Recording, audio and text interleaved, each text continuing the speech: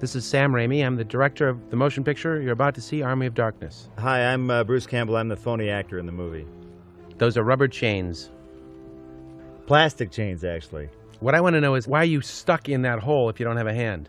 Well, because the director told me to put my hand in there. And I must do what he tells me. Obviously, the challenge, I think, of the second sequel now is to figure out how to recap everything and still make some semblance of sense. Well, this is the third part in the Evil Dead series. There's Evil Dead 2, Dead by Dawn, and this is Army of Darkness, Part 3. If you haven't seen the other two, you should probably see them. They were shot in such a way so that if you saw the first one, you'd be up to speed to see the second one, and if you had seen the second one, you'd be up to speed to see this third part. But nevertheless, within the second and third parts, Evil Dead 2 and this movie, Army of Darkness, we've done this recap to get you up to speed in case you haven't seen it. But do you think it's actually true that if you spliced off the beginnings of the other two movies, that you could splice all movies together and have one movie? Yes, I do. That would be an interesting experiment for some USC student. The Book of the Dead. Bound in human flesh and inked in blood, this ancient Sumerian text contained bizarre burial rites, funerary incantations, and demon resurrection passages. It was never meant for the world of the living. The book awoke something dark in the woods. Now, Sam, this woman in here looks very familiar. What's her deal? Who? Bridget Fonda. That's right. Well, Bridget told me that she was a fan of Evil Dead 2, and could you be an Army of Darkness? And I said, yeah, I've been a big fan of your work. I'd love to have you in the picture. Well, plus we kept changing Lindas every movie, so she might as well be the third Linda. Yeah, and we had to find a girl with a big enough mouth to get the camera into. She fortunately fit the bill. And as I understand it, we couldn't get the footage to Evil Dead 2, so we had to reshoot Ash cutting his hand off, for example. Yet, oddly, some of this is actually footage from Evil Dead 2, like this one here and some of these shots. So I guess we got that sort of worked out.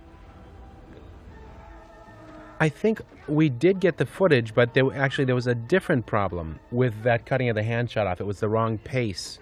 Uh-huh. That it wasn't a recap pace. That's right. So we had to reshoot that bit. And this is really where the new material begins officially, right here. I love this, Bruce Campbell versus, because that's really all it is.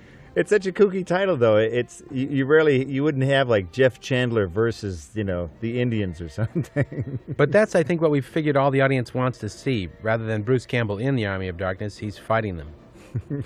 Irvin Shapiro came up with the title Army of Darkness. He was our sales agent when we made Evil Dead, and he's one of the executive producers on Evil Dead 2. We learned a lot from him. He's the first guy that finally said, okay, I'll distribute your movie, Evil Dead, overseas. Was in the film business so many years, he actually did the advertising in New York on the movie Potemkin. That's how old he was when we worked with him. And when we showed him the movie, he turned to us the first time and said, fellas, this is your lucky day. It ain't Gone with the Wind, but I think I can make you some money with it. So we were very happy, and after we met Irvin, we started to get distribution on Evil Dead. That's really what kicked our career off. Well, it's good that he came up with that title because Universal didn't want Evil Dead 3, as I understand it. They wanted this movie to stand on its own. Yeah, that never made any sense. There were good people there, but it never made any sense not to call it Army of Darkness. Evil Dead 3, Army of Darkness. Well, you had your own funky title, right? My title was The Medieval Dead. Right, which made a lot of sense. But there you go, thinking again. Bruce, your wife Ida, the young costumer who did the great wardrobe in this picture, became your wife. Is that correct? Yes, indeed. Met her on this picture? Well, yeah, I met her on one earlier film, a classic called Mind Warp, and we had just gotten married a couple months before the shoot, so it was probably the hardest test of our marriage because we never saw each other. Hey, Ida, what's going on? I don't know, I can't talk now. I got to finish up some Deadite costumes. How are you? I can't talk now. I have to work out. I say to the pit with him! Now, obviously, Sam, this version is going to differ pretty greatly from what most people have seen. Most people have seen an 81-minute version. This has 15 more minutes on top of it. That's right. Originally, we really made this movie. And this is the movie we turned in to Dino De Laurentiis, who financed the picture and owned the production company for which we made it. or own the distribution company for which we made it. But he released it like this in many foreign territories. However, for when Universal domestically accepted it, they said it's too long and the ending's a downer.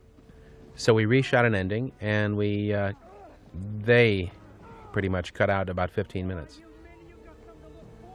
Although I did have input on that. I can't just claim it was them. My favorite thing about this shot is look at the character Ash in the foreground there. That's the stuntman walking like he's got a dump in his pants. It's my favorite thing about doubles, is that it torments the actor horribly because it's never how they would do it.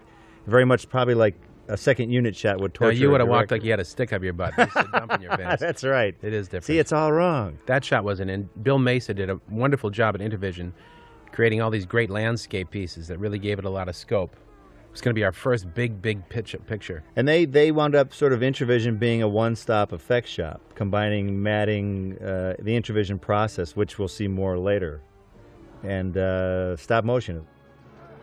I had a great storyboard artist, Doug Leffler, who did the boards for every shot in this picture with and for me. And then he went on to do... well, he moved on to Hercules and became a director. That's right. Hercules, and then he made his own feature for Dino's daughter, Raffaella de Laurentiis. That's right. So the mantle has been passed to old Doug. Now, this is Embeth Davidtz, who I told you she was never going to be anybody. I guess Spielberg felt the same way after she moved on to Schindler's List. It's important to train actresses, Sam, in the low-budget world, and then send them on to greener pastures. She learned a lot. She learned she's never going to work with me again.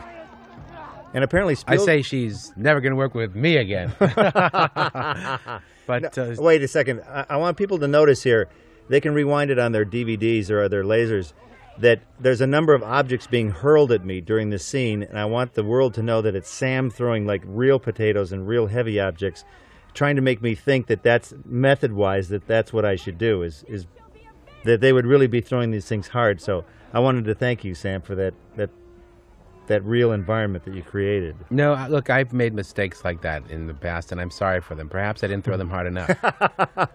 We passed a little earlier the blacksmith, who is Tim Quill, who is an old high school pal of ours and goes all the way back to a lot of the Super 8 movies we did. Embeth was great to work with in this picture, though. She was so helpful, made it real. I mean, it was not the greatest script. She was a very talented actress that came in and gave it a lot of credibility. I'll tell you, the thing that I noticed about her is when she auditioned, she was a woman. There were plenty of sort of bimbed actresses who came in, and they were girls. They were like pretty girls, but she came across as like this serious actress in this ridiculous movie, and it made for a good dynamic. We really needed her. And him, too.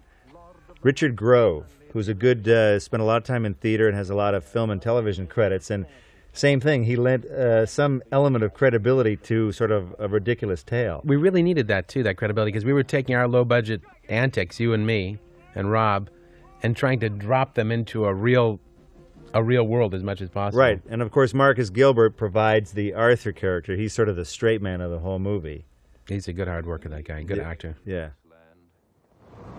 And while my people fight for their very souls against it, you, Henry the Red, wage war. Pretty tolerant, most of these guys, because this was a long, hot shoot, and Marcus, these guys were all covered in armor for the entire shoot, sweating like pigs the entire time.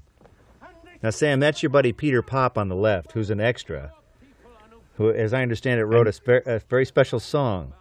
He did, and I'm going to try and buy it from him and put it at the end of this DVD, if that's possible. Don't hold me to it, folks. So I haven't talked to Bill Lustig, our producer, on this DVD, but I'm hoping I can pay him and put it on. It was a song he wrote for the movie, during the movie, that I always thought should be part of the end credits, except I love Joe LaDuca's music so much I couldn't dare do it, but now that Joe isn't looking, we can put it on the end. And he performed it, right? He would perform it many times at lunchtime and other times. I think he performed it at the rap party, right? Yes, He's got a sort of guitar thing going. He did, and we had him perform it at one of the lunches when you were up at the Bat Cave. Remember the Bat Cave in Bronson Canyon? Yeah, that's where right. We shot right. You putting the death coaster in there? Yeah, he put a special performance on. That's right. There's Tim. It's funny. I remember we asked Tim to shave his head, and it wasn't that big a deal for him because he was a swimmer, and they used to shave their head all the time. Some actors get all freaked out about shaving their head. The infamous blood flood. What's funny about this geyser is that we had sort of tested it, but no one really knew what was going to happen. This big geyser would come up. We weren't sure if extras were going to get doused or whether I was going to get doused. We had no idea where the blood was going to go, ultimately. Vern Hyde, our mechanical effects fellow, he's a genius, and he did Evil Dead 2. He did Darkman. Now, Sam, that's Bill Vincent behind Arthur there. He's an old teacher of yours, right? Yes. He's my old professor. Not old, but he's the professor of humanities at Michigan State University. Taught Rob and I and Ivan a lot, my brother Ivan, who co-wrote this picture. And has remained a friend of ours throughout the years and occasionally appears in films. He's in the new Kevin Costner picture coming out. Oh, is he really? Yeah. What does he play in that? Called For Love of the Game. He plays a doctor. Oh, that's so funny. Whoa, whoa. Wait a minute. Oh, wait a minute. You gotta understand, man. I never even saw these assholes before. He's a horrible coward, this character. I think the funny thing about Army of Darkness is that if it was made specifically for a studio, this was sort of split financing. I don't think they would have allowed a main character to flip-flop so badly. I mean, Ash he's a coward, he's a braggart, he's a hero, he's a loser. It's all in one, and it's really strange that the audience it's horrible. They're stuck with him. He'll lie. So I think when he goes in the pit at the end of the day, the audience is probably cheering about as much as the crowd would be. Yeah. Does look like you don't have a hand there, I will say. That shot works well. It seems like the trick was keep it tucked into my side so that it didn't seem as long, and then we had a metal plate that would keep my wrist from wiggling. That's the big giveaway, is a wiggling wrist. So we sort of taped a metal plate to keep my wrist as stiff as the arm. At least that was the theory. And don't display it. Keep it tucked away. This we shot on the Intervision stage. We built this water tank. Remember that? Yeah, it was horrible, skanky, cold water. And on that same Intervision stage, I know the Coen brothers eventually came in there and shot their picture. John Cameron produced. What is the name of that? I think it was the yeah, that's right. That's brothers. Right. Yeah. Now listen carefully to the voice here, folks. It's a certain director who lent his voice talents to this creature. Who would have thought Stanley Kubrick in his last performance would have coming down on this for us? Now I love that creature, though, the boys made, SPFX. That's one of my favorite monsters right there. Yeah, it's a good, horrible creature. They really cast her well, too, because they really cast the person. Right, and essentially she was a gymnast so that she could move well and be able to perform tricks inside the suit. Yeah. This is actually like a big-time wrestling scene more than anything. It's funny, one of the extras up there is also filmmaker Josh Becker. You'll see him next to Embeth a couple times. It's a good opportunity, crowd scenes, to bring in people that you know, and just, if they're available for one day, just put them in. Tony Tremblay did a very good job on the production design. I was always impressed with him. I'd love to see what he's done after this picture. I haven't heard from him. Make way! Strange one! Ian Abercrombie. Yes. He was in Jurassic Park 2, I just found out. He did a great job for us. Yeah, Ian also, in his own professorial way, lent credibility to it as well. He was this very intelligent Wiseman creature. Yes. Now this I had to practice a lot to get this just right. That's the magic of Intervision, mostly. The equivalent of rear screen, their front screen process. Combined with reverse motion and things like that.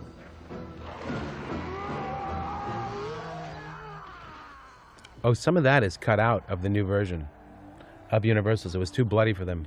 Right. It's a little more sort of suggestive. Yeah, not as good. Another creature from KMB that they freaked me out with. This is what, pit creature number 2 or something? Yes.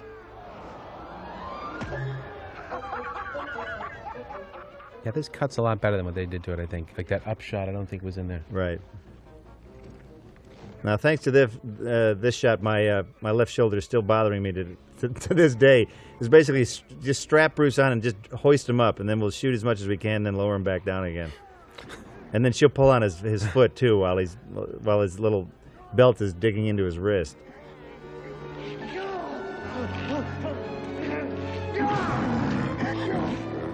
This we actually shot way near the end of the shoot. This is one of the last things we shot of the main shoot, so at that point we were well into it. Sometimes things just don't work well.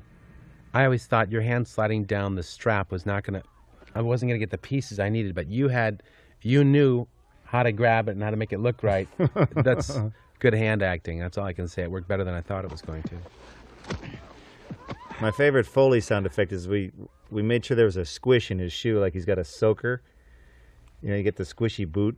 It's just a dumb little DVD detail. It's like he doesn't even have shoelaces. I love that big close-up. That's cool. It is cool. I thought the scene played all right.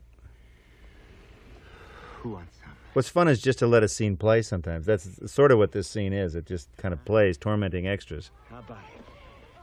Funny thing is training extras. I mean, you've dealt with more extras on longer shoots, and it seems like it takes a while for them to figure out the tone of the movie and the style of it, and whether they're good guys, bad guys, whether they like the main character or don't like him.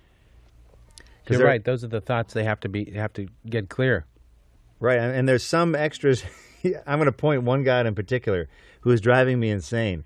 He knew just enough to find the camera, and he kept milking shot after shot, and he wound up in an astounding number of shots in the background. Good Lord. Driving me insane. I had him punished, though. That's a character Goldtooth, who we'll see a little more of him in this version. He lives a little bit longer in this version. Let him go!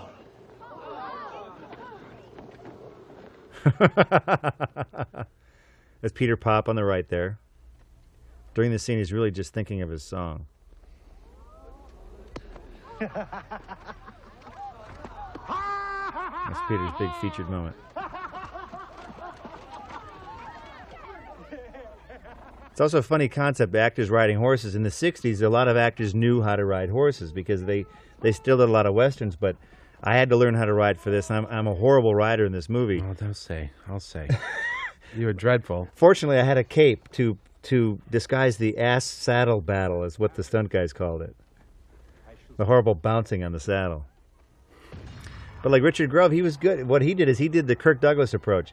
It didn't matter if he could ride or not. He sort of guffawed his way through the whole thing, and he just went with it. He didn't fight it. And me, the whole time, I'm like trying to control my horse, and it to limited effect.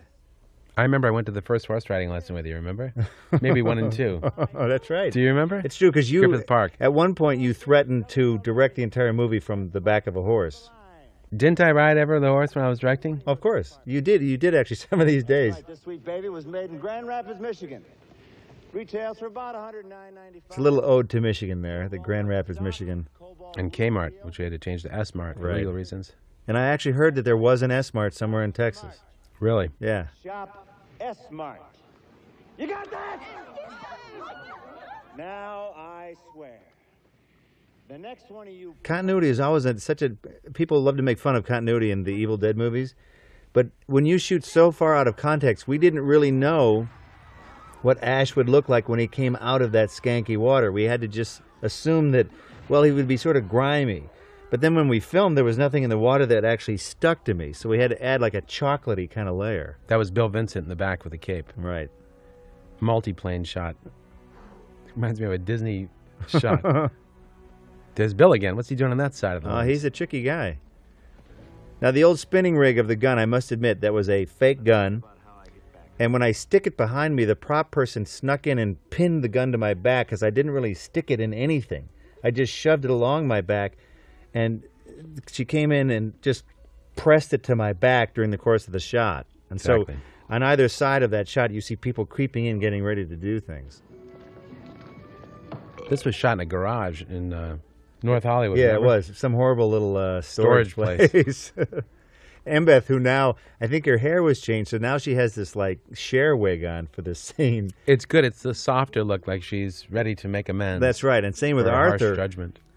Marcus had cut all his hair off and had no beard, so in this scene, he's got a fake beard and fake hair extensions. And I actually have hair extensions in the back, because my hair had been cut as well. Why did this scene get shot so late?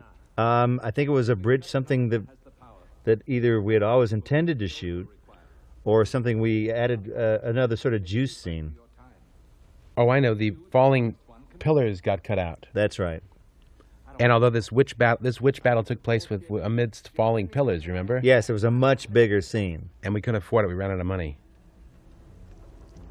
So we had to do the witch battle in a cheesy, cheaper place. Although that would have been incredibly exciting, I think. Yeah. Remember the storyboards? Oh, yeah, very much so. Giant dominoes falling.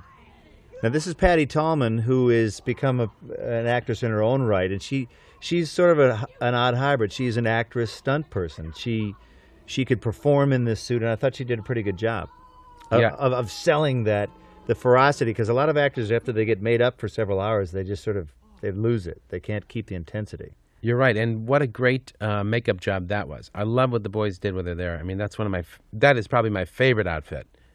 The more realistic it looks, I think the more so like too. a human being, the more she was frightening really just it is. a mean-looking hag creature. A she-bitch. Which doesn't make any sense, really, because unless you got the B word going. Right. She's furious. Now the guy says, "Death to the witch! Death to the witch!" That was old Sam there.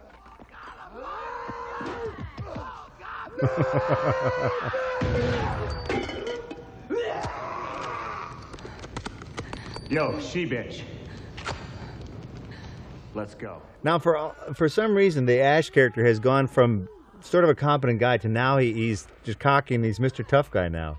I think that's why the audiences can stomach you, despite the fact that you're not good looking, despite the fact that you're an idiot and a coward most of the time and a braggart. You do know how to deal. He does kick ass. Yeah. You're the guy. You're the man. That's right. When the evil dead are around. If the Necronomicon fell into the hands of the Deadites, all mankind will be... That last movie of yours kind of implies that you've studied in the Orient. That's right. I've been trained in the arts. Time to get a new hand. One thing I like about this next scene, Sam, is that it's a bit of a throwback to some of an earlier Sam type technique. Is you take a whole sequence, and it's like this is all snap zooms, the whole scene.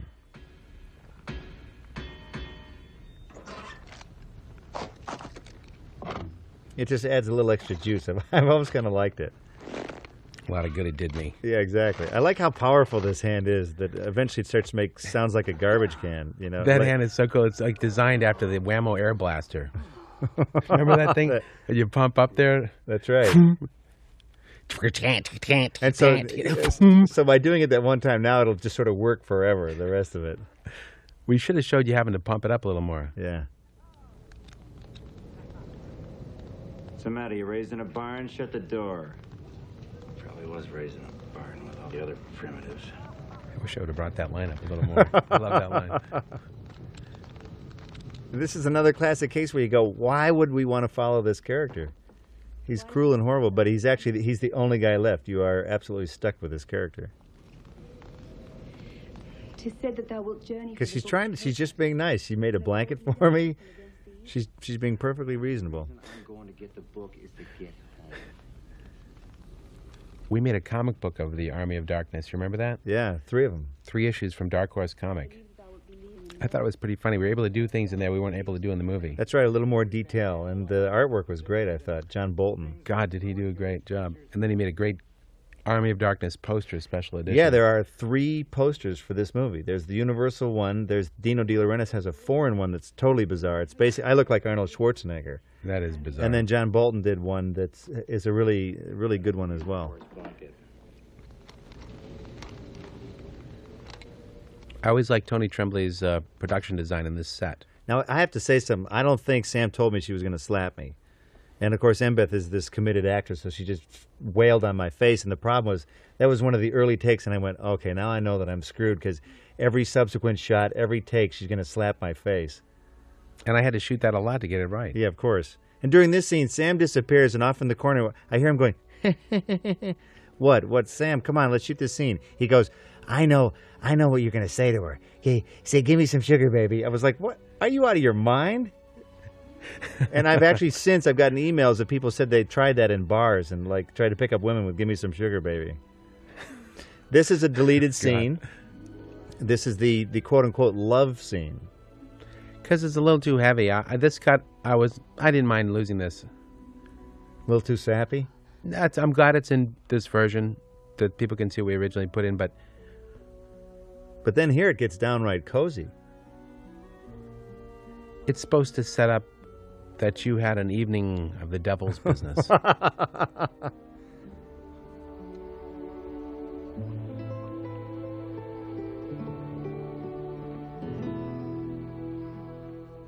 But it's too serious for the picture, I think. Maybe. I don't know.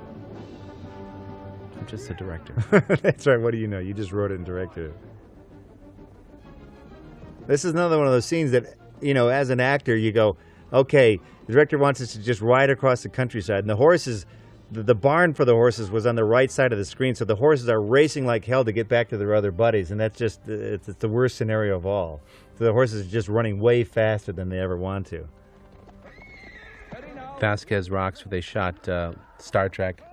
Classic TV shows and probably X-Files and a lot of westerns, I think. Totally.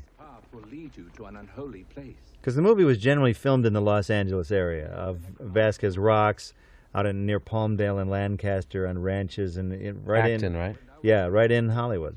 You must recite the words. Klaatu. This is the only one of the three that was filmed on in and around Hollywood. Nicto, okay. Well, repeat them. Klaatu, Verata, Nicto. Now, Sam, where in The Day the Earth Stood Still does that come from? The Those secret are the words. Those are the words, the only words that can stop Gort from destroying with his laser visor. Right. I think it's funny with the makeup. You look at my face, and I have cuts in my face the whole time. They had to create a plastic template that stuck over my face with slits in it so the makeup person could put the exact marks, because I carried together along through each sequel all the cuts and all the bruises that had ever happened to me along the way. So she had to have a book, a template, outlining at what point in which scenes various cuts and bruises would come up. It was the only way we could keep track of it. So some people love to go hoo-hoo-hoo-ha about all the continuity in this, but there was a lot of attention to it. The problem is sometimes when you cut a scene out, something may have happened during that scene that gave you some more blood or carnage or whatever. That's right. This was shot in Los Angeles National Forest, up the 2 highway. Wasn't exactly the kind of woods we wanted. You can tell it's kind of alpine-y. Yeah, it's very alpine. It's within that studio zone where they want to keep you sort of within 45 minutes of Los Angeles. So this is about the best we could find in that radius.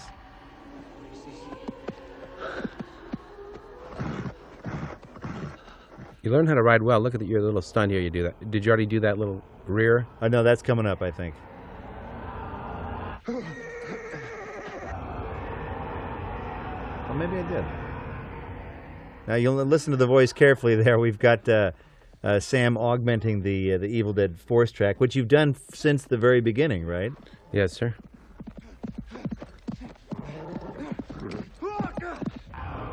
That's me on good old Buster. My nickname was Widowmaker. Now, Sam, people claim in the last tree right here, that there's a mask of a face of a skull. It's a big internet rumor that as it opens up, there was a secret skull in there. Not really. People swear, so I'm glad to finally put that I ran to into bed. that tree with my jaw. It might be an imprint from my face, but we didn't intend it. Ooh, that was a good fall, Bruce. Yeah, that was a good one. Did you take that one? Yeah, that one was me falling in the puddle, yeah. Your neck. There was 2 cameras on this, one in slow motion and this one to get, so we really could only do it once. We didn't have that many costumes to do over and over again. Yeah, right. It was because of the costume. That and I hurt myself. I'm not going to do it, Sam. Please don't Bruce, make I'll me. do it with 2 cameras. This is a good Super 8 trick. It's basically standing in place, running, with branches being slapped at me from either side, with a neutral background. Because we didn't have a tracking rig. Yeah, that too. This is a cool shot there. I think it's a really cool shot because it's such a wide warp lens. Cool Intravision foreground miniature that Bill Mesa and his team of miniature makers set up for us. That windmill is obviously in the immediate foreground, and you're about way in the background. 300 feet Which was away. Chris Doyle, the stunt guy. Yeah. Running with a load in its pants. Now this was a kooky sequence. What was the combination here? This is an intervalometer with a long shutter. To get the blur? Yeah, like 1 frame a second, and moving the camera in a quite dramatic fashion with a wide-angle lens, probably like a 14 millimeter. So it was animating on set, live-action animation almost. Yes. Try and give it some intensity that I couldn't find in the performance. Now this will represent a slightly longer sequence in the movie. In the 81-minute version, this section was pretty truncated, and so what this is a bit of a restoration of it.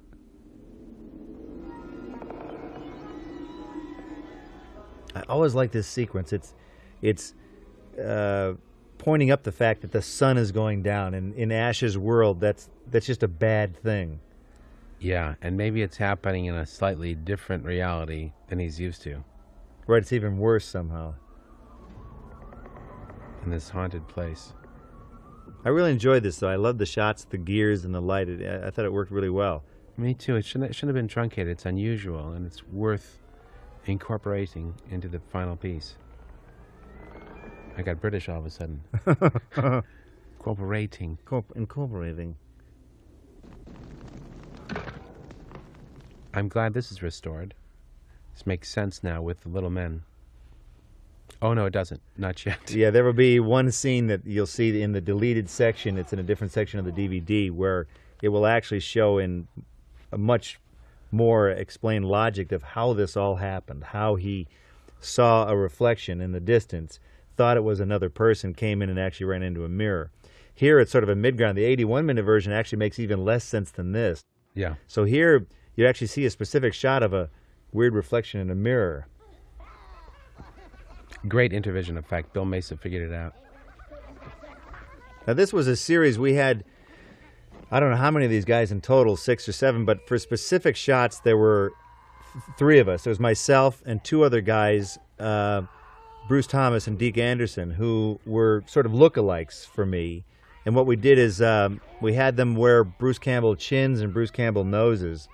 And several of these guys, once you got them all tricked up, wound up being pretty good doubles. And because they were so small in screen, it was harder to tell the details. So. And the hero guy is always you. Right. Like there, you'd have the other doubles running past, and then I would linger. Giant fork. That was a frightening day. Yeah, get the fork out of here. It's a giant fork on wires. It's dangerous.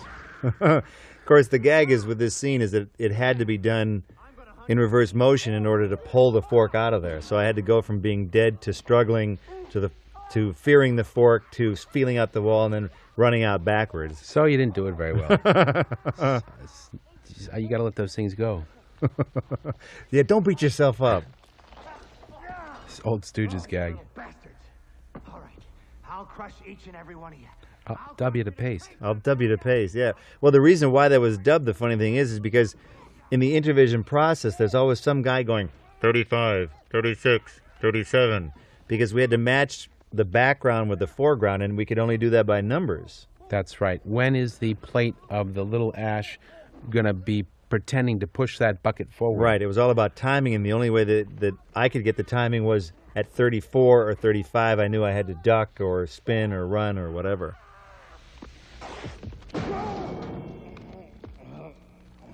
There's a little more of this, a little more of the interplay with the tiny ashes tormenting him. And these shots coming up are not even in the other version. No.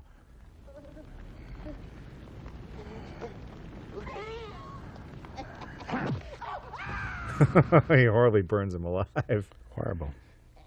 See, again, like this continuity, when you cut it down, you see all of a sudden you see globs of paste and stuff on him that would just appear when you edit scenes out. Exactly. That day's photography came back pretty dark, Bill. I never quite understood why. But Bill did a great job lighting these interiors. And Bill Pope, who went on to shoot the Matrix. That's right. Falling down.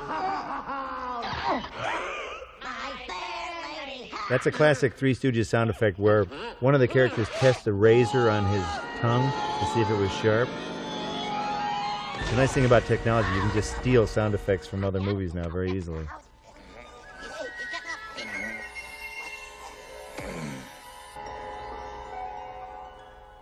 I like this version of this better. I guess everything's okay now. It's very Gulliver-ish, Gulliver's Travels sort of deal, this section. Yeah, that's where this image came from, them tying you down. It's the dark day, I don't know why. Well, because the audience now will see a pieced-together version of they're going to see different film elements combined, and so a lot of these missing scenes will look slightly different. They'll look they'll look as good as they can be made. But if you notice some slight shift between certain shots, it'll be because we've had to find these missing scenes from different places.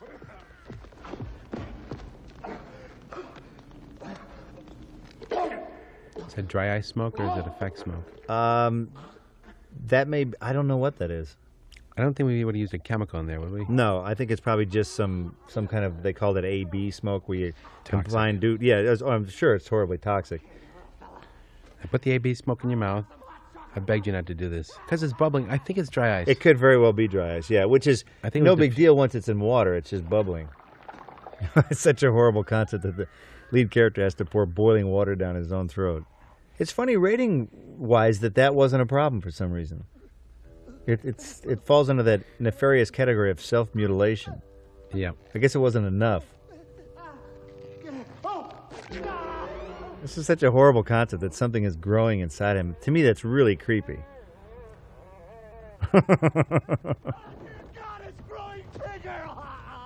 Meaning the effect of the head starting to grow, we didn't want to bother with. Yeah, right. Bruce, can you just say, "Dear God, it's growing bigger," and we'll cut to you with two heads, huh? Oh, all right. How's that sound? This was a very strange rig. I was actually controlling the right arm through a shell of the other guy. I wore this strap-on fiberglass rig with a little handle that I could control a basic movement of my quote-unquote right arm. And this is obviously split screen. I'm blind. I'm blind. That's my favorite tree. Every time someone bumped into that tree, it moves about a half a foot. You'll see it later in the movie. It's the moving tree that's on the Intravision stages. That's Chris Doyle and yourself. Right. This is the dummy, right? Now this is where Sam, in some inspiration, goes, "Now I want you to sing 'Oh Susanna' during this scene." It's like, well, are you serious? Yeah, sing it. It'll be good. So that was some warped, perverted version of 'Oh Susanna.' This is all longer than it used to be. Right. These would represent some of the restored stuff that was cut out. You sound like a jerk. Why are you doing this? Oh, you want to know? Because the answer's easy. I'm bad. Badass is basically Sam Raimi at this point. I'm absolutely imitating you in that goody little two shoes line. How Sam used to torture me in high school.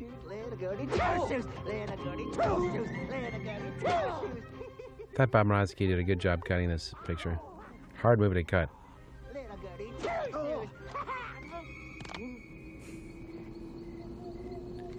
Different line coming up here, which is not as good. It's an alternate take. I ain't that good. Whoa. Remember the alternate line that we ended up with? Right, good, bad, I'm the guy with a gun. I like that better. And that's in the shorter version, right? Yeah. This is sort of a bit of a throwback, too. The whole strap him down, fire up the chainsaw. Cut him up. Ash is following the prime directive that the only way to stop those possessed by the spirits of the dead is through the act of bodily dismemberment. This is another sort of motif scene that I actually like a lot. It's like the little snap zoom sequence. This is all about the shadow of the giant windmill above him.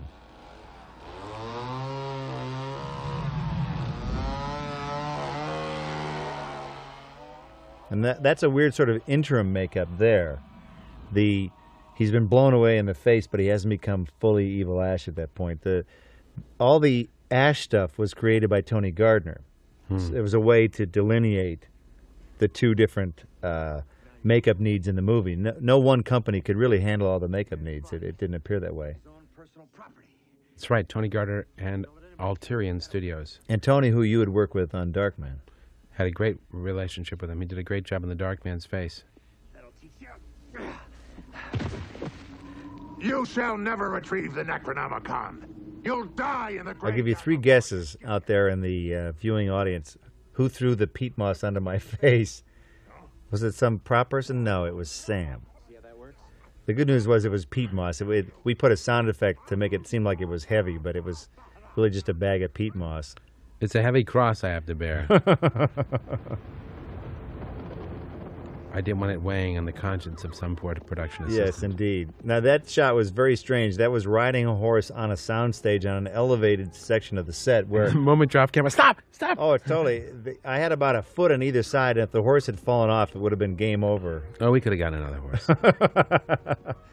This, again, is up at Charlton Flats, up in the wonderful Angeles National Forest. They cut out some of these riding shots. I love Joe's music. But, I mean, this shows all the riding shots, but Universal cut some of them. He really outdid himself in the score. This is one of my favorite Joe LaDuca scores. In fact, I say that every time I hear one of his scores. I think so, too. Joe had a little more money at his disposal, and he's just becoming a better and better composer. And this was a big challenge because Danny Elfman wrote the opening title piece, and he also wrote the Army of the Dead, the March. I think they're one and the same. Oh, I got you. He did the big piece, and then Joe filled in 98% of the rest of it. I love this music of Joe's. It's so beautiful. It establishes a very good tone. And it's nice to have an opportunity where the music, you don't need sound effects. You don't need some creepy wind or something spooky. It's all happening in the music. It's got the sense of awe that we needed approaching the Necronomicon. Right. Building suspense. It's just beautiful. Until it breaks down into a dumbbell scene. The one thing I'm glad about both versions is that eventually we sort of had to fight to keep most of this scene intact, because this scene wasn't butchered too horribly in the cut down version. This scene just needed to play of deciding which book to take, and there are certain shots that we found in test screenings it works best just let it play. And those are hard things to figure out with movies. It's strange. It's not like theater. You don't get the interaction. We sort of had to have those test screenings to see what worked and what didn't. How did they like this movie? I can't remember. Generically okay, but I think that part of the reason for the quote-unquote happier ending was because the original one was deemed a bummer, if you will. Even though I won't? Well, then you have to change the ending. They already made us do that. This is cool, stretchy finger effect. Again, who did that? I think that was KMB. Beautiful job, too. Although, well, my guess would be Alterian because it had something to do with Ash. Oh, okay. They pretty much were a one-stop Ash shop. It's still an impossible shot. How did you disappear inside that book? Doesn't make any sense to me when I see that. This is a funny Alterian makeup. Yeah, this was them. Tony Gardner and his team. And this was sort of a series of stretchy faces. We had about 2 or 3 different sizes. The one would be the full-on stretchy face. So I had a little hole deep inside the mouth, and so all my lunches were liquid at this point. That face is somewhere in the middle. Now they can do this with digital. I don't think anyone would have ever done this nowadays with makeup effect faces. Do you know what I mean? Right. What good faces those were, too. I thought they were, too. They were the, you knew who it was, but it was still ghastly at the same time.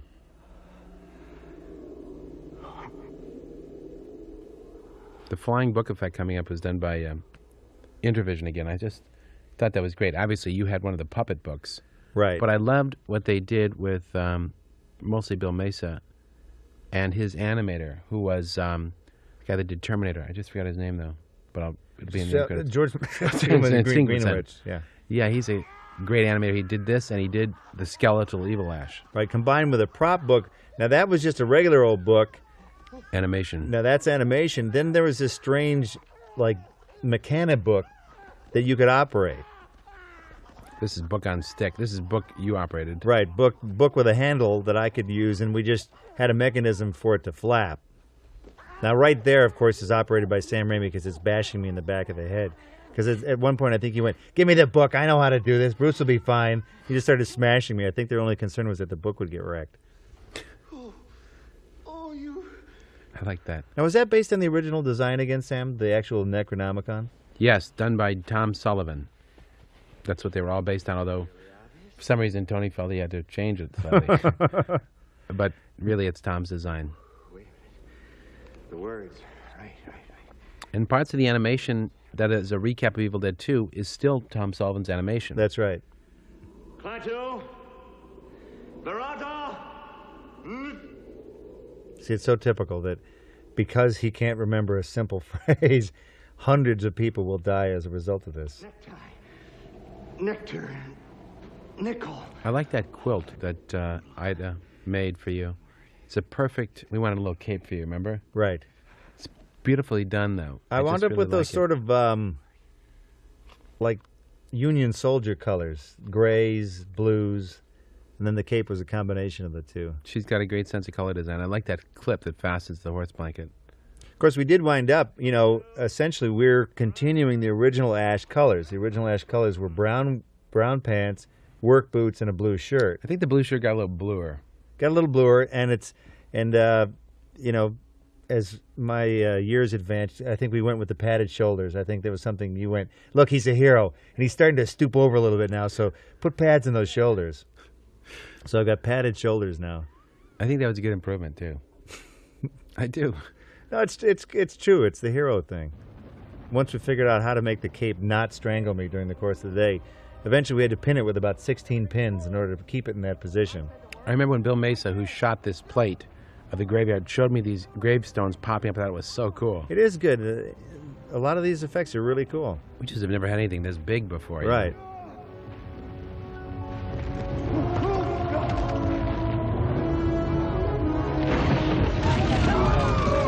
You people, seek cover to the parapet!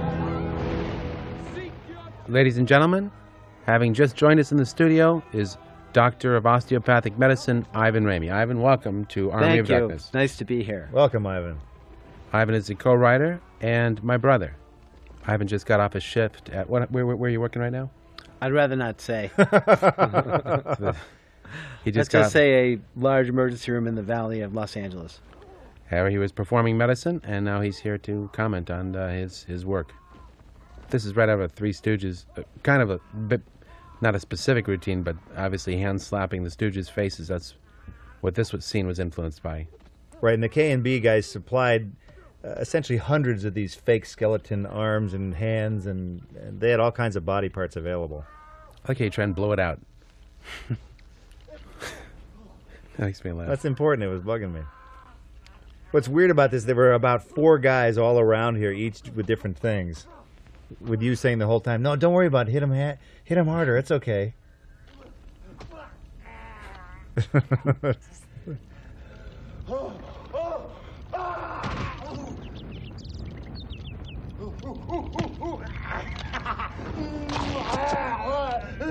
That was probably the trickiest section to get everything happening.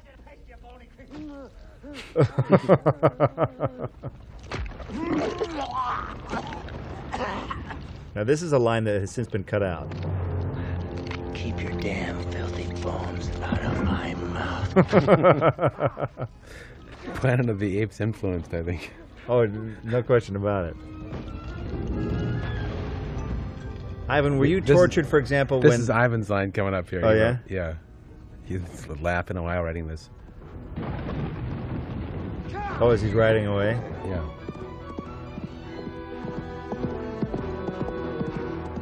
I'm through being their garbage boy. A little garbage boy. You're dreaming. I'm not. You wrote that. Well, I like how Ash he's at a mode of self-preservation and making excuses for everything. Yeah, he's a perfect example of what's wrong with the American education system.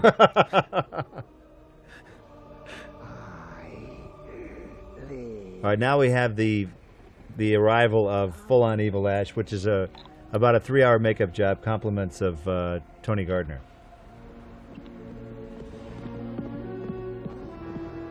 intervision shot. Castle was put in.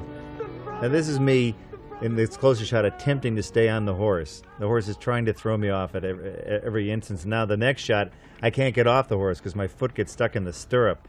These stupid medieval saddles, they have no horn on them. So you can't hang on to anything, and then your foot always gets stuck in these dumb stirrups. Bruce, Ivan, what is your interpretation of the character of Ash at this point? What is he going through? Puberty. What's he so pissed about? Well, I think all pretense is gone now. He said he's trying to get along with these people, but he doesn't really want to be there. Yeah, it's just that... Just what? Nothing. Here.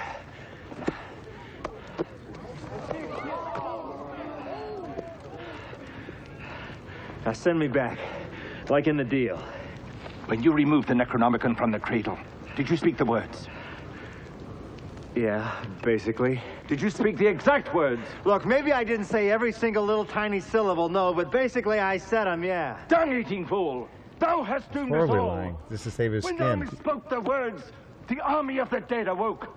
Now, whoa, right there, Spinach Chin. You said that you could clean... What are you getting pissed about? That's what happens to liars when they get caught. Oh, they become defensive. Get rid of this thing and send me back. It's true, the book still possesses the power to send you back, but to us, it is useless. The evil has a terrible hunger for the Necronomicon. And it will come here to get it. We had a deal. You wanted the damn book. I got it for you. I did my part. Now you send me back. Very well. As we are men of our word, we shall honor our bargain. The wise men shall return you to your own time. Yeah? I thought he was the one. Yeah. I like this low point in the movie. It's kind of game over for this character. He never expected them to fall for it. And yeah, he's so happy they're going to accept it. That's right. There is the one line where because he knows how full of yeah? it he is. The ceremony and he doesn't know what to ask for. He knows he's a bad liar, and they're actually going to accept his bull. He was unprepared. As soon as always better than later. That's a funny line. Ivan wrote a funny line in the comic book. After he tells Sheila, after he walks away from Sheila, in the comic book, Ivan wrote a thought bubble. I wonder where I park my car.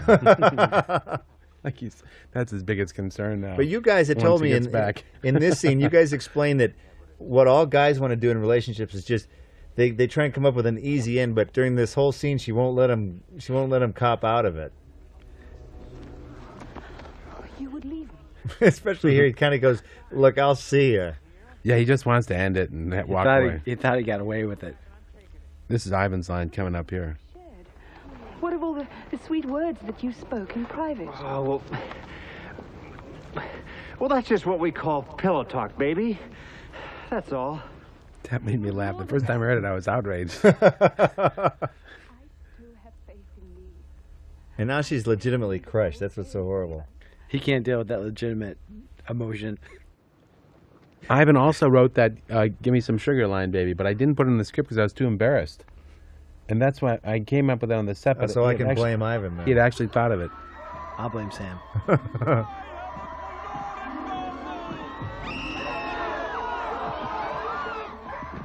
Of course, this is a good chance to redeem the hero here. With a good K&B creature, another creature. Which was also a gymnast that they could put into this suit.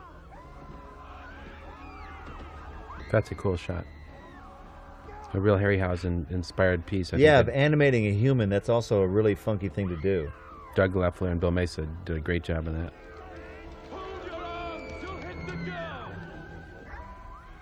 I remember as this movie progressed, this is probably like Reel 7 at this point.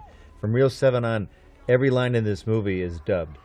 Because there's wind fans, there's fighting, there's armor, there's all that. There's very little actual production dialogue left in this movie. From the time the battle starts, it's game over.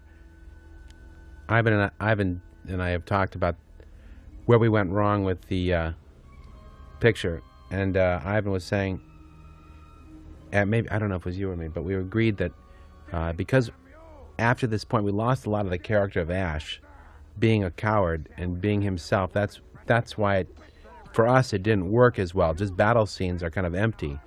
what Ivan and I loved was the character of Ash being a coward, a blowhard, a braggart, a liar. And we would have, and what we did in the comic book was we concentrated on more of that. Meaning that he disappears for a while? His character disappears, and it becomes about cool skeleton battles like a Ray Harryhausen movie, which we've seen Harryhausen do, so it's not that interesting. But we should have put in more pieces of Bruce interacting with Well, I people. remember at one point you guys threatened to have Ash.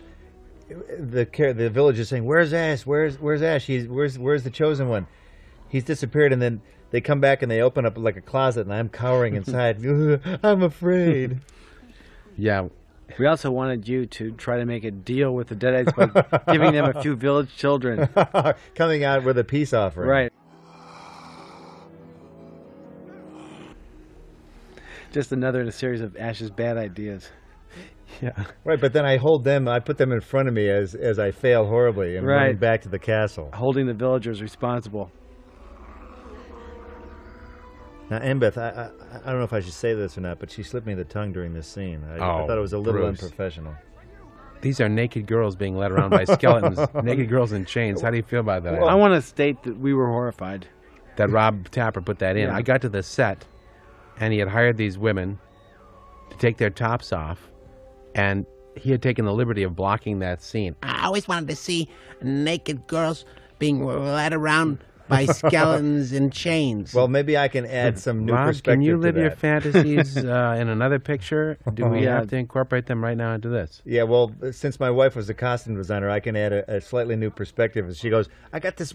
I show up for work, and all of a sudden some AD comes up and says, they need naked women for this thing with chains. We need costumes for them. She goes, what? Yeah, Sam and Rob want the scene with these naked women being led around in chains. Well, Rob was shocked when I heard Rob was living out some fantasy on from a cover of a True Detective magazine. You skeleton puppets pull those girls harder. Yeah, yank their chains. What's he so pissed about now? Well, now he's reached the epitome of blowhardedness.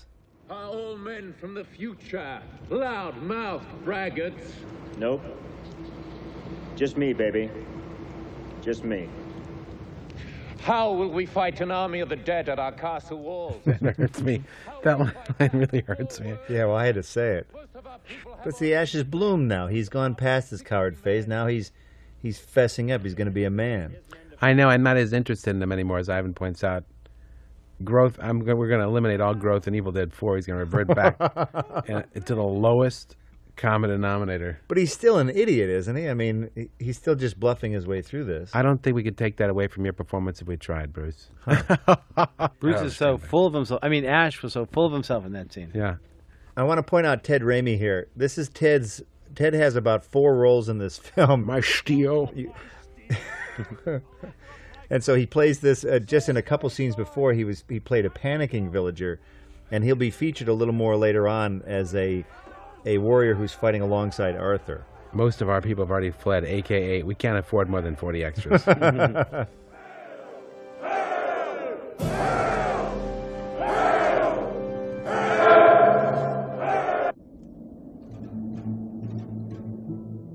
Meanwhile, back at the evil Ash camp.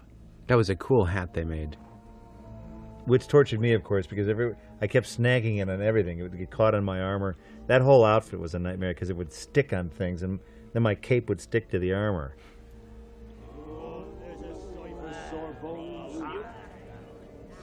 The arrival of Evil Sheila, which was also K&B at that point, right? Mm-hmm. Good. Who rules? You, my lord. You, sir. To the castle. Now this little speech is cut out of the short version. I like it. I know you're scared. We're all scared. It's the Captain Kirk speech. But that doesn't mean we're cowards. We can take these Deadites, we can take them. With science. Ivan and I love the idea of the evolution of technology in a short sequence. He had to rebuild technology from the ground up. We like the idea of American technology trying to defeat evil supernatural. Evil European supernatural beings. Ivan said that Army of Darkness... In this way, it's more of a thesis of the American psyche. Although it's very handy to have movie. Chemistry 101 in your trunk, and the other is a steam plant operation. It always helps to have that in your trunk. Knowing Ash was probably a stolen library book. That's funny. Pretending to pull that engine up, that 500-pound engine. That's right. With my buddy Tim.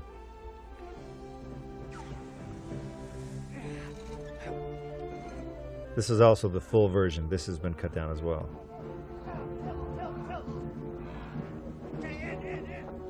Steam boiler, eh?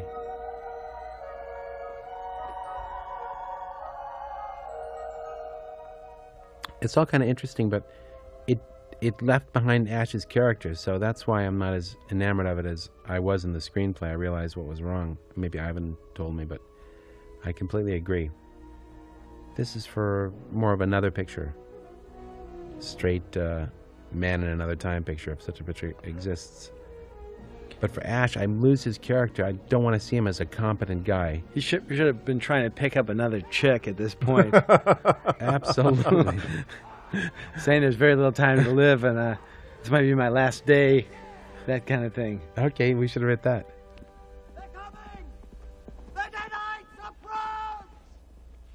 We didn't dilly-dally around with too much time, I didn't think, but just the concept of not having him be a coward. I suppose, but at some point you've got the one thing that I think is all right though is if you didn't have some level of competence, you couldn't have built the Death Coaster, you know.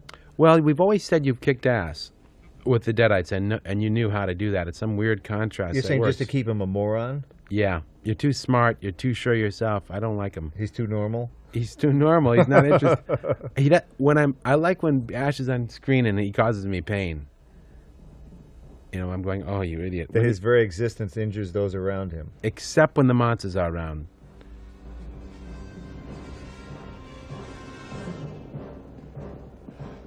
Yeah, and I'm a Chinese jet pilot. We used to have that line in.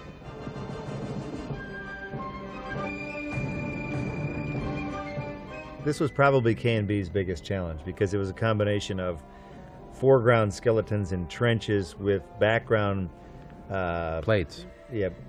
And also performers in suits, and then, you know, there were like different levels of what they had to build, what they had to concoct. That's true for the most part, but those shots we just saw, the skeleton band, that was done at Intervision with projection, so they weren't actually in the trenches there, but here they are. They did a good job with all the layering in all the elements. Right, the foreground was the full-on skeleton creatures, the background were just people in suits. Floto cam. It's so funny, you see me moving, but I'm not really walking. I kind of enjoy that too. I think we agreed you're beyond walking now. That's right, he's at another level. Ivan begged us to cut this down in the script, so did Rob, and they were both right. Well, in this version, this is what mainly stuff was cut out of. Probably about 10 minutes of battle was removed from this version to get to the 81-minute version.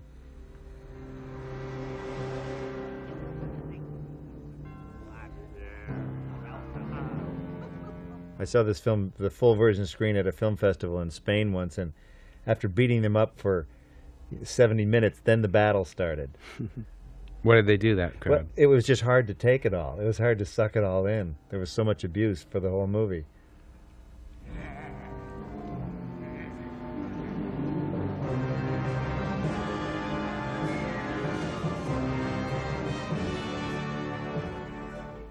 I like Danny Elfman's very operatic score to this. It's just so big.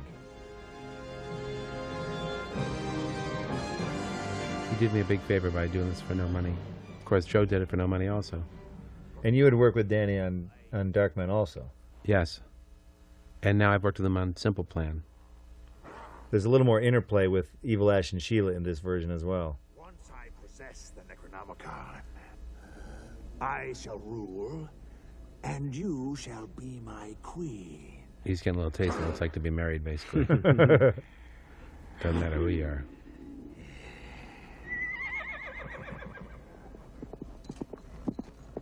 my favorite character, Mr. Wiggly on a horse.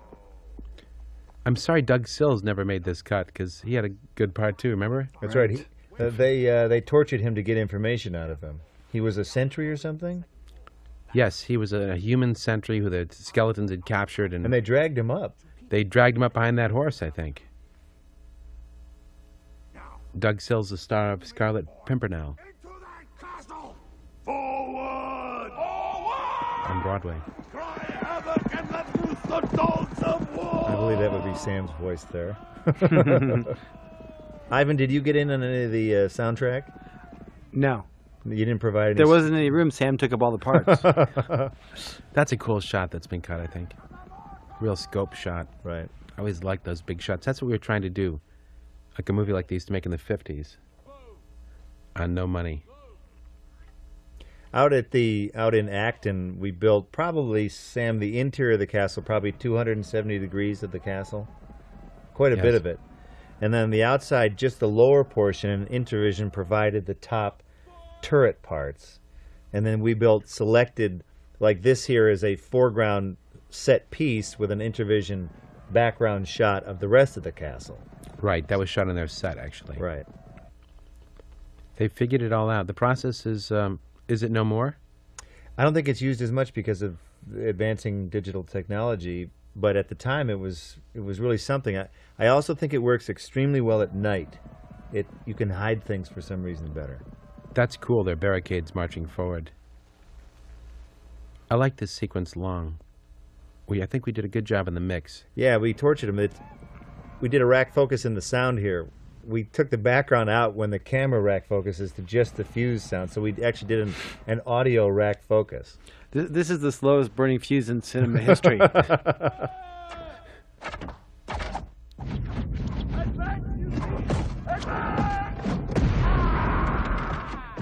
If we had the money, we would have gotten rid of some of these wires and arrows that still hang in the air after the explosions.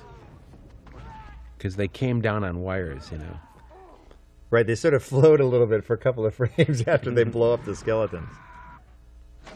This was a section that was sort of difficult to defend when it came down to cutting the movie down, because it was hard to argue whether you should have 9 skeletons blowing up or 4.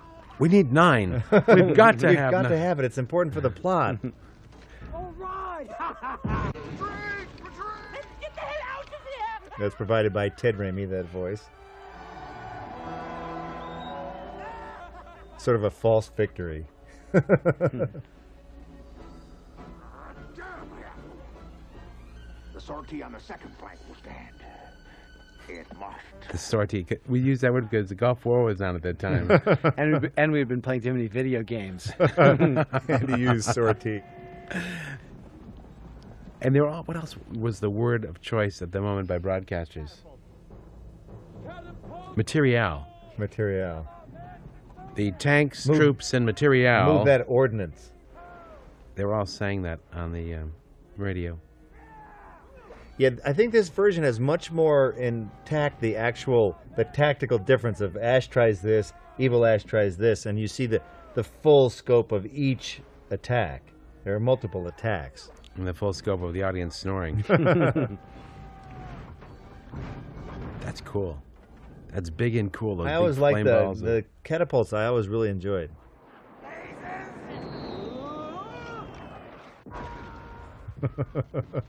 That's a big. That's Vern cool. Hyde built those catapults too. He built them to really throw balls of flame. It still kills me though. This movie, when it was first submitted for a rating, got an NC-17, and you have talking skeletons. I've never understood that process whereby you can get an unrated movie and you have basically Pirates of the Caribbean.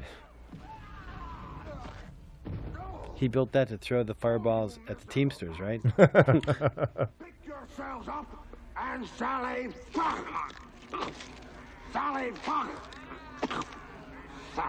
forth. It's just a natural progression of my makeup falling off.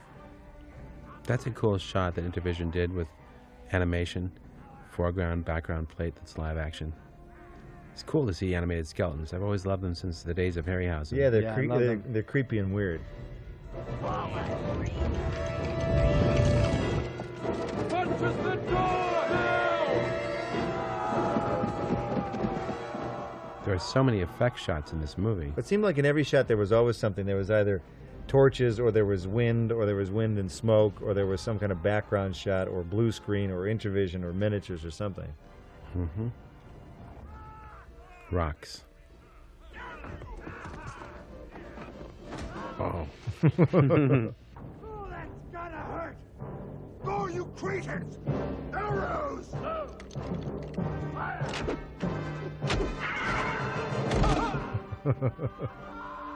Of course, none of this would be happening if Ash had said the words correctly. That's what kills me about all this. He's being heroic and leading all these people into battle, but they wouldn't be here if he just said the words right. South flank to the western wall, now! Where is Henry the... And he would have said them right if he wasn't such a blowhard. That's right. If he'd been paying attention. Big job for the ADs to pass out those lighted torches to responsible individuals. The heinous thing was that they were diesel fuel. I was wrong to think you were... He did a good job. John Cameron was the AD. He was now the producers of the Coen Brothers pictures.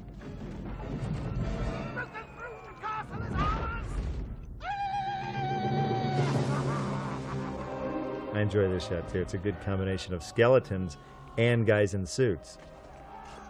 Good puppet work there, stabbing the guy. Here comes your dad, Bruce, right? Yeah, he made it through all versions of this movie. I was so happy because it's really, you can't really argue with the studio. If they want to cut out a shot of a guy getting killed, I couldn't really say, that's my dad, can you leave him in?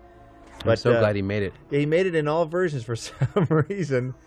Coming up here, he'll get killed in about 4 seconds. He's always been a big supporter of ours. Yeah.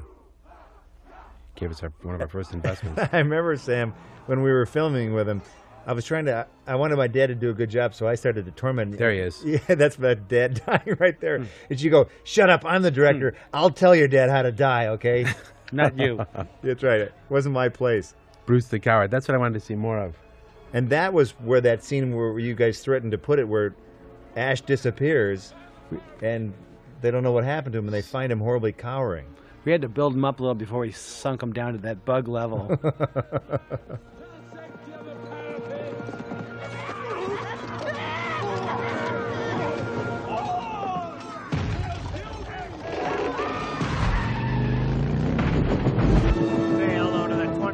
Century. What about the Death Coast Drive-In? What does it symbolize? American steel. Detroit steel? Detroit Motor Steel. Well, what kills me is it is still Sam's 1973 Delta 88 Royale, the classic as he refers to it, fixed up for the 56th time. That car's been in a lot of pictures. It's had love scenes played in it. It's run over dummies. It's been turned to the Death Coast, or it's been sent back in time. And it's in your Kevin Costner film, right? Teetered on the edge of the Belle Isle Bridge. Yeah, sure. I like those effects. Those are very, those ratchets on stunt guys. I thought it worked really well. It's tricky stuff. It really did. I doubted that it would work, but it did. Is it true that George Lucas wanted to buy that to put in his next American Graffiti film?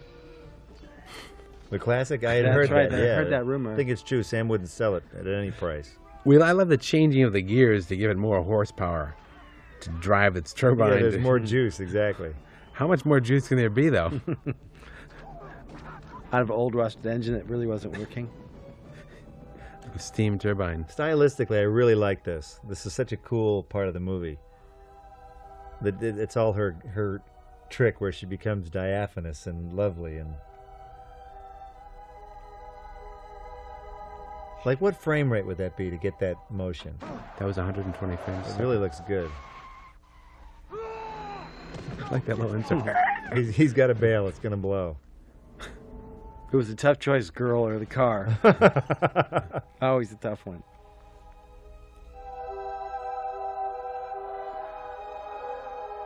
Joe's music really helped make that work. We've secured the courtyard, my lord. Excellent. He was a good actor, that guy. From Texas Chainsaw 3. Bill Moseley. Did a great job. We're all sent to the glue factory, Elmer.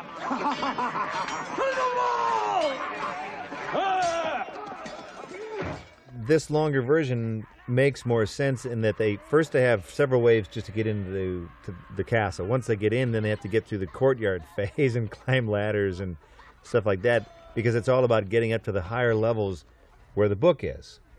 And you can follow it a little more in a linear fashion with this long version, as long as you're not bored out of your gourd. And this is now in its full length.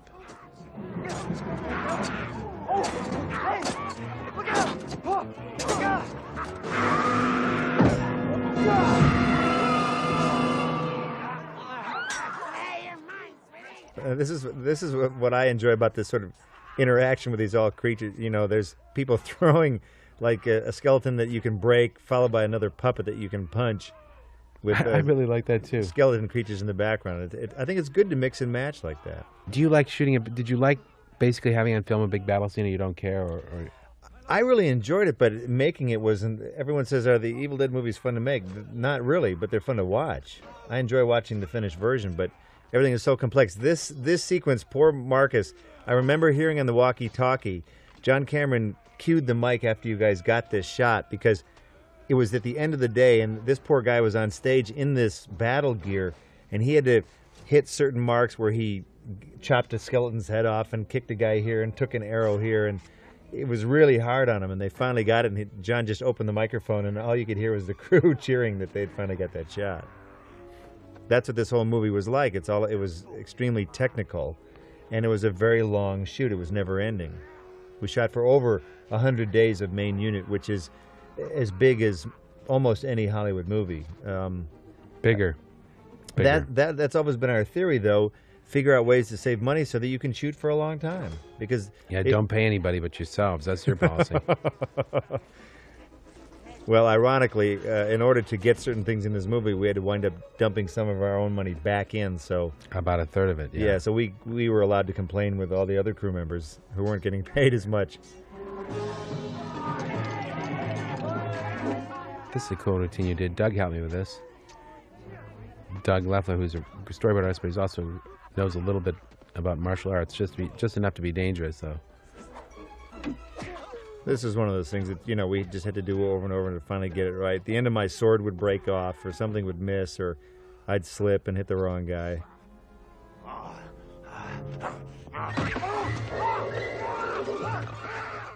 She was a sport to do this. She was very game. Embeth, she seemed ready to.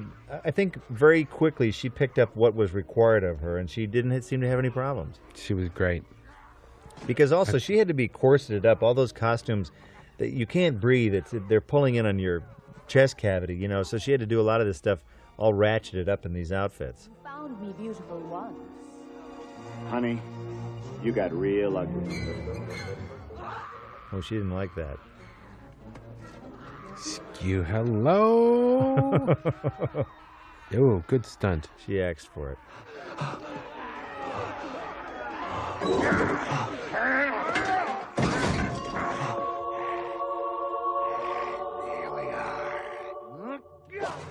This is a cool bit where he breaks the sword off. And I like how he breaks yours in two and you make a double weapon. Right, winds up making a sort of, that becomes part of the fight. Doug Leffler's contributed so much to these fight sequences. And these guys also, the Dan Speaker, who was the fight master, the bit with the two... Sword master, right? Yeah. He wound up choreographing a fair amount of this as well, of this breaks, then these two things happen, working in conjunction with you. I remember they were very involved in that. Yes. And they also were responsible for creating background fights that could loop forever. Right. That it would go for maybe 15 to 20 seconds and then would repeat, because you'd never hold on any one shot to know that the background performers were repeating their fight. Yeah. But you didn't want to ever have them run out. Remember this sequence, Bruce? Yeah, I do. Flipping the stuntman, in that particular case, I put a big gouge in my face and had to go to the emergency room, and the doctor that they got to sew me up looked at my face, and there was already 6 or 7 cuts in my face. He was like, well, which one is cut? And then, of course, he had to get his little dig in. As he stitched me up, he goes, these are the cuts. They don't look very real. It's like, well, yeah, but you didn't know when I first came in here which one was the real cut. But then the gag is I showed up later on the set I just came right back and got to work because you couldn't really tell if I had one extra cut on my face. It didn't matter. Yeah. It wasn't like a soap opera where you had to look perfect all the time. That shot worked well right there. It really, somehow it really shows the height very well. Right. Not as well as they did it in the Vikings, though. God, that was great. Now, Sam, I'll admit to failure in this sequence because I know that you wanted to do that whole sword fight up the steps in one Fred Astaire sequence. And I remember at one point when you realized that after we had done so many takes of it, it wasn't going to happen. As you pick up the bullhorn, you go, all right, we're going to break this sequence up into 1,000 little pieces. Because we just couldn't get it. There was always something that got hung up or didn't work right. Yeah, I was a bad sport about that. and so, you know, as a result, it did get... That's the reason why it's all broken up, is because we just couldn't do it. Yeah. We were losers.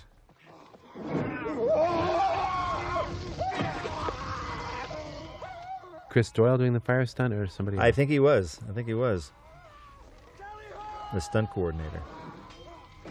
Yeah, we couldn't just have a shot of you swinging on a rope. It had to be Intervision. Right, it had to be Intervision, and you had to have me say tally-ho. Of course. Because you always wanted that in movies. I want you to say tally-ho. But I'm an American. Now here's Ted playing part number 3, the dying man there with a sword in his Horrible neck. to get a blade in the throat. Yeah. Yeah, that's bad. An arrowhead there.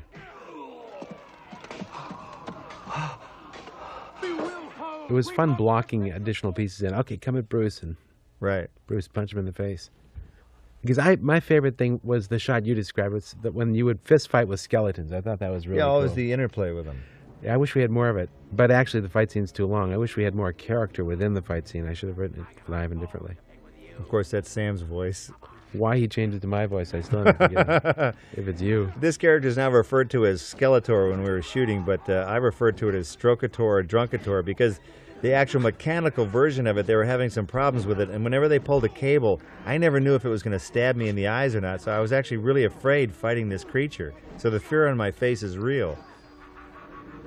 It was ugly, nasty. It was horrible. You know, there were 19 cables and 4 guys pulling all these cables, and it was hard to keep track of it all.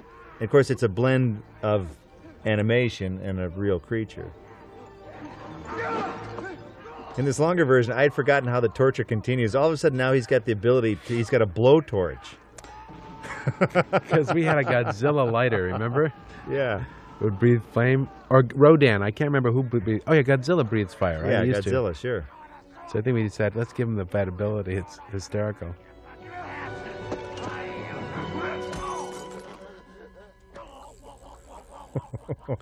now he hits the jackpot. Gosh.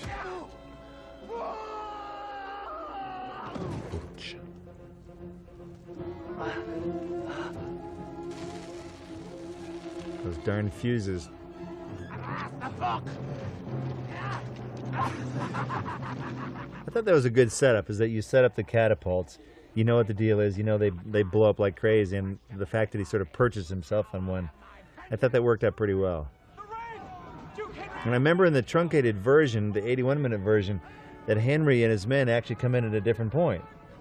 They do. They come in earlier, as I recall. That's right. Because this is much later in the chronologically. Do you like it here better? I think so. I mean, I know that Dino was, Henry the Red, he come here, put him here. Put him here. He wanted him sooner so that it was all one big battle. It wasn't 2 battles, because now you don't really want to spend any time with them fighting because you've already seen 15 minutes of fighting. So I think his feeling at the time was just make it all happen earlier so you've got one battle. So this little confrontation here was not broken up by Henry's arrival in the short version. It just plays quickly. He severed his gizzard. That was a good effect. I like the sort of a train whistle.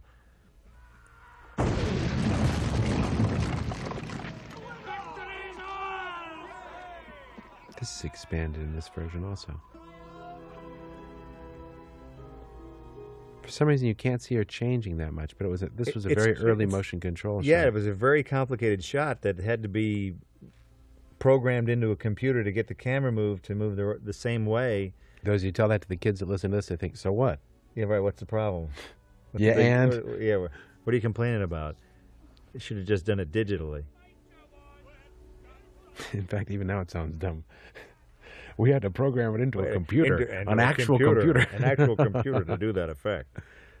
You know we're old, folks. That was the giveaway right there.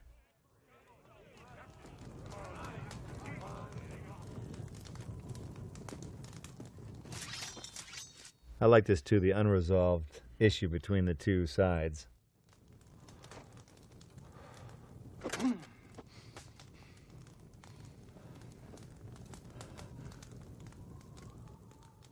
I think the movie means well.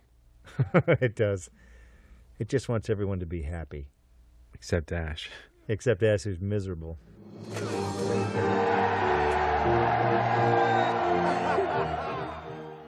It's an odd moment for Ash to be smiling. Every time I see that, it's always very strange to see him happy and smiling.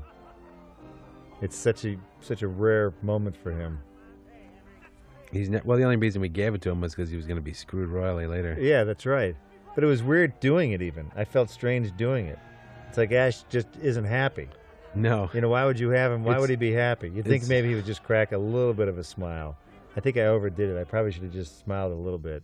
I think it's fine. I think it's good after all that. And then coming up here is going to be the big change because this represents the original ending. In many cases, this is referred to as the alternate ending, but there's no such thing. This is the original ending coming up. I always like this shot for some reason coming around as you study that. I can finally go home with honor. But what will it cost? It's a good shot. I liked it because, again, it is the one or two times that Ash is normal. I know that you're tormented by that, but every so often it's nice to have sort of just a regular shot that isn't warped with a 9mm lens with me screaming my head off. She's such a good actress, that woman. Yeah. I can't believe they landed her for our cheesy series here. This was one of the first legitimate things that she had done. I remember all during the shoot, Embeth was going, well, what about this and what about that? It was like, well, we'll figure it out. It'll happen. Don't worry about it. And now, you know, I'm sure we could never hire her again. She'd be too expensive. She wouldn't work with us now. She's seen the picture. This was where the version changed right here. In the 81-minute version, dissolves to the blue light spinning. Right. And here, wait, are you sure? Yeah, that's the transition to Kmart at that point. Was roughly around that area. And this is a place called Bronson Cave or Bronson Canyon. And this is notorious because that is the Bat Cave. We're shooting in the actual Batman cave where his car came out of. So that's your trusty Zippo, American-made product. I was excited to shoot there because of the history of that place. It was cool. This ending to me, I will always defend to the end of my days because it's not about depressing. It's about appropriate. I think the ending is appropriate. And I think this sequence is very cool. It's very sci-fi, and it gave a good lead in to what you know would or would not become part 4. 1, 2, 3, 4, 5.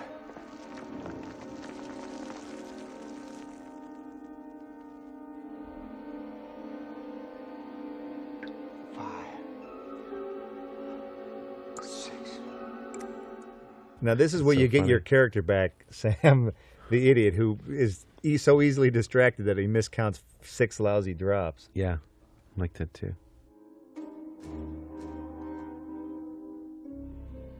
This was supposed to be the batteries wore down. I don't know if it's ever clear. One day passed and then many. It's a good thing they didn't give me a chance to narrate the real feature.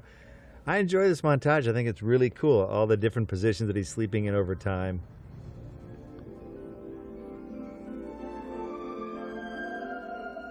But the seasons pass. This becomes a weird little section. The music, it takes on an interesting tone. Kind of scary here. Yeah, it gets scary that... Your scream mixed in with that. Yeah, that he's sleeping through some bad times.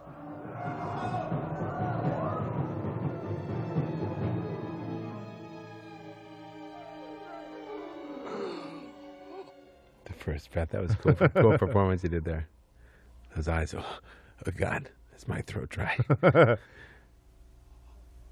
This is sort of the Robinson Crusoe look of, you know, that cool. his clothes would be rotted. Then he'd have a beard and long hair. It's sort of classic stuff. It's always fun to play with those different looks, too. You're used to seeing him one way, and now he's like this feral creature. So would your metal arm still be there after 600? Yeah, it'd be a little rusty, sure. Manufactured products. Yes, I guess everything's okay now.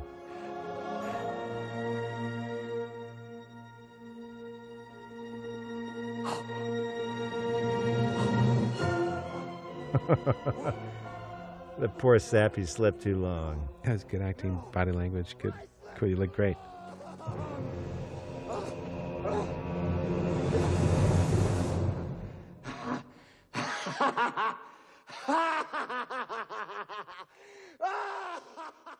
And then he's lost it a little bit. Poor sap. So that represents the 96-minute version of this movie, the original version. Thank you, Bruce, for joining me today. Sam, always a pleasure. And for all eternity. Yeah, I'll see you for part 4. Thank you, Ivan. It was great fun making this picture with Sam and writing it and being on the set where I met my future wife. And she was actually underneath Bruce with all the skeletons stabbing you and pumping fists into your head. And she said that was a fulfilling thing for her. She was one of those bones? She was one of the bones smacking Bruce in the head, yeah. Oh, my God, in the graveyard scene? You're right. Cool.